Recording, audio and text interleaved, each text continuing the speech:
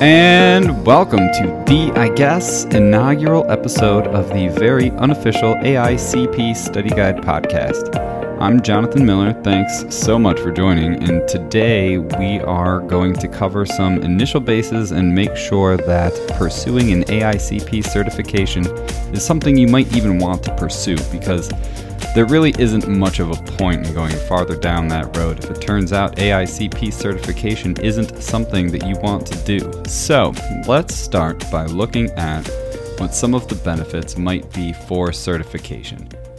According to the APA's website, there are several benefits to obtaining an AICP certification, such as demonstrating your expertise, getting an edge in the job market, showing your commitment to ethics, growing your career, elevating your skills and knowledge, leading the profession, and boosting your professional stature. As for me, I chose to pursue the certification in the hopes that adding those precious 4 letters after my name would communicate to other planners a commitment to the profession, really as a whole. I also thought that as my career develops, having a certification is a road I would probably have to cross at some point anyways, so why not do it as soon as I could? But what about people who chose not to pursue certification? Why did they decide not to?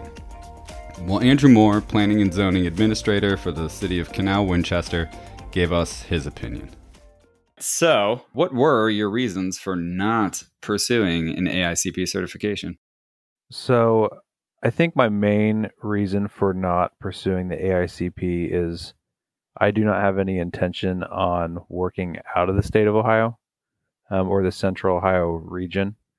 In my opinion, the AICP certification is very beneficial if you're looking to do this type of profession in an unfamiliar environment where you need that credibility. The network of people in the Central Ohio region and the tri-state, region is small enough where someone knows somebody that where the AICP could be more beneficial. Say if I was to move from here to California and I wanted to have that checkbox in the resume pool for someone to actually interview me in that job instance.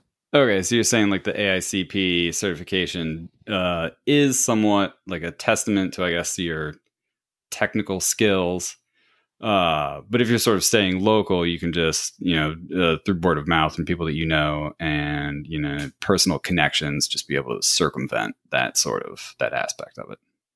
Yeah, and I think it's also helpful that, my undergraduate degrees in planning, my master's degrees in planning, both are at Ohio State University, where that's a well-known school.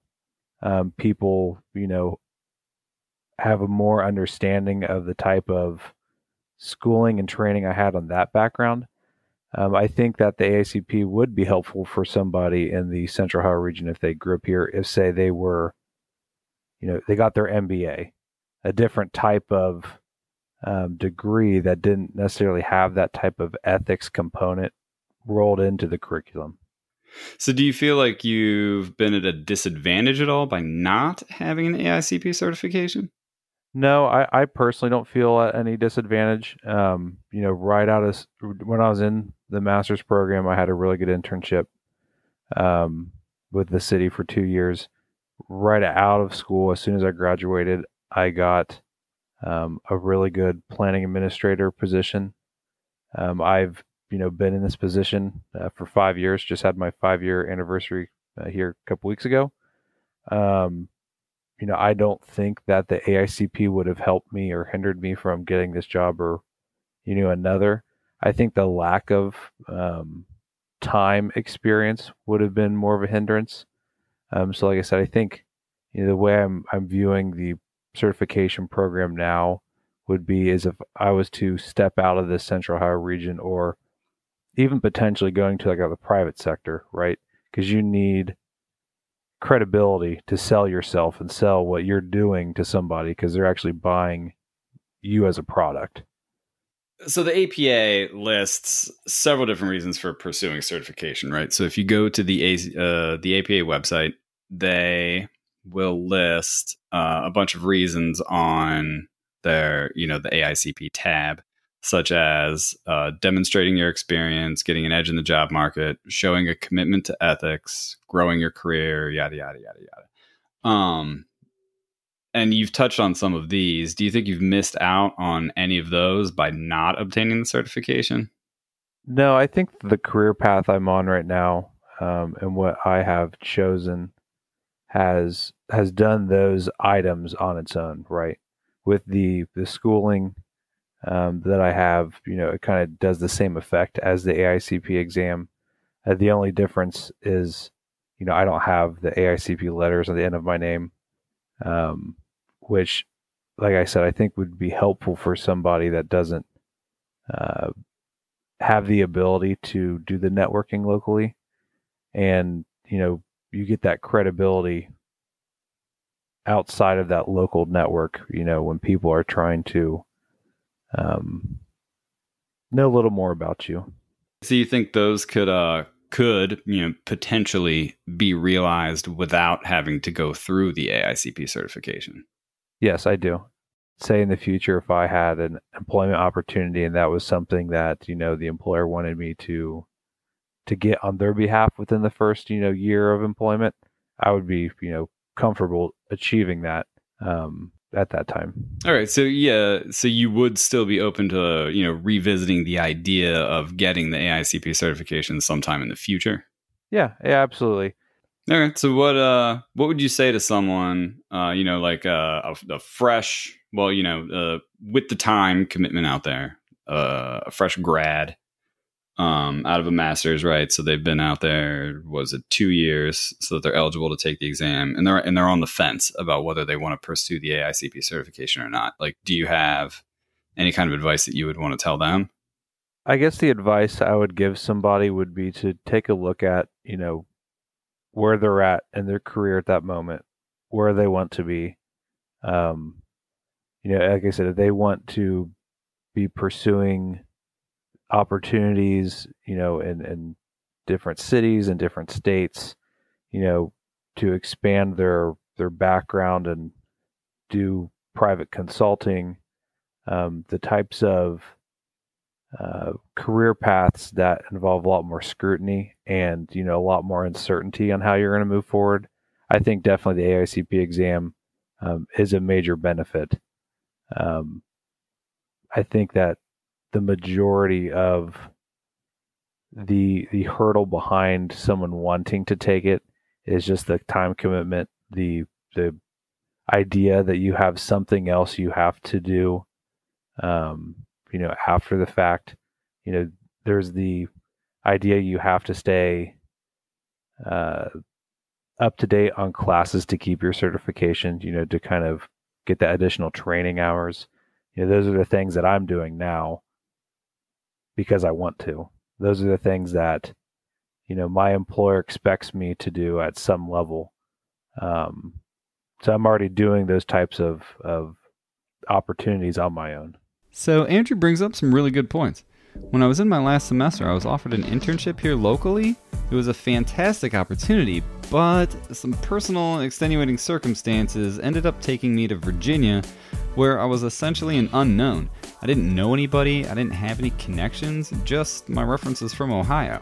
Now, as a fresh grad, I wasn't eligible to take the AICP exam at that point, but it does illustrate Andrew's point that as you work through the academic side of things, sure, you're learning the material, and expertly, I assume, but you're also unknowingly making local connections. If, for some reason, you end up changing locations, you'll need to start over with making new connections and proving yourself in a new area. And an AICP certification can certainly help in that regard by telling others who don't know you that well that you do, at least on some level, know what you're talking about. The certification, as Andrew had mentioned as well, does require continuing education. You need to have 32 credits, which are calculated as contact hours, every 2 years, with 1.5 of those related to law and another 1.5 directly related to ethics. Those are relatively easy to come by, but if you aren't as disciplined as Andrew is on doing the continuing education thing on your own, maybe that requirement will help you stay on top of it. What we didn't end up getting to touch on, though, was the financial aspects of certification, which I know is important to a lot of people. For those who are thinking about certification because you want a salary boost, you're in luck. An APA salary study in 2018 found that, on average at least, planners with AICP credentials make about $17,000 more per year. Of course, the caveat to that is anyone with an AICP credential is, at a minimum, 2 years into their careers already if they have a master's degree from an accredited institution. Once they adjusted those numbers for experience, AICP planners still earned a higher salary, but by a smaller margin. Just as a sort of a closing thought here, is there any advice that you would want to give any young planning professionals out there? Just not related to AICP. Well, it doesn't have to be. It can be if you want it to be. But just in general, entering the planning workforce. Sure. So I think the biggest thing that someone who is entering the workforce needs to take advantage of is internship opportunities. Take advantage of shadowing somebody. You know, there are a lot of times that I've seen where someone thinks they are interested in planning and they don't seem to like the reality of what you do day to day. We've had few interns since I've been here that, quite frankly, I don't think, enjoyed what we did on a day-to-day basis, and they like school more. And, they decided they wanted to be professors, or they decided they wanted to move into the private sector. So I think, before you dive in and commit to the time and effort, it takes to land a job anywhere, you want to have a better understanding of, what you're going to be doing. Oh, absolutely. That I wish somebody would have told me that right when I got done with school, because you get into a situation where you can get, I guess, for lack of a better word, pigeonholed into a specific role, right? So like right out of school, I started doing transportation planning, and it's really hard after you do that to get out of transportation planning. And so doing a little bit of research and shadowing someone, I think would be very beneficial for somebody just getting out there.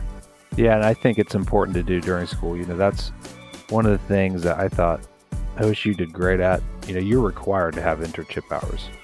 You're required to actually graduate to shadow somebody. Well, thank you. Yeah, absolutely. Thank you very much for doing this and taking the time out. Yeah, thank you. All in all, it seems like AICP certification is a good move for those looking at the private sector of planning, or if you're looking at or anticipating at some point making a move. Worst case scenario, you didn't need it, but you got it, and you earned a few more bucks, learned a little bit, maybe became a better planner. One thing is for sure though, it certainly can't make you a worse planner or really harm your career in any way, shape, or form. Well, thanks again for joining us. All of the links for the references we talked about here can be found in the show notes. If you have any questions that you want to follow up on about my experience with AICP certification, feel free to reach out to me at the very unofficial AICP guide at gmail.com. Otherwise, you can always reach out to your local APA chapter, and I'm sure they'd be happy to help you out. Don't forget to subscribe so you can follow along with future episodes to help prepare for the exam. And even if you end up choosing not to do the exam, I promise you'll still end up being a more well-rounded planner if you follow us along. Till next time.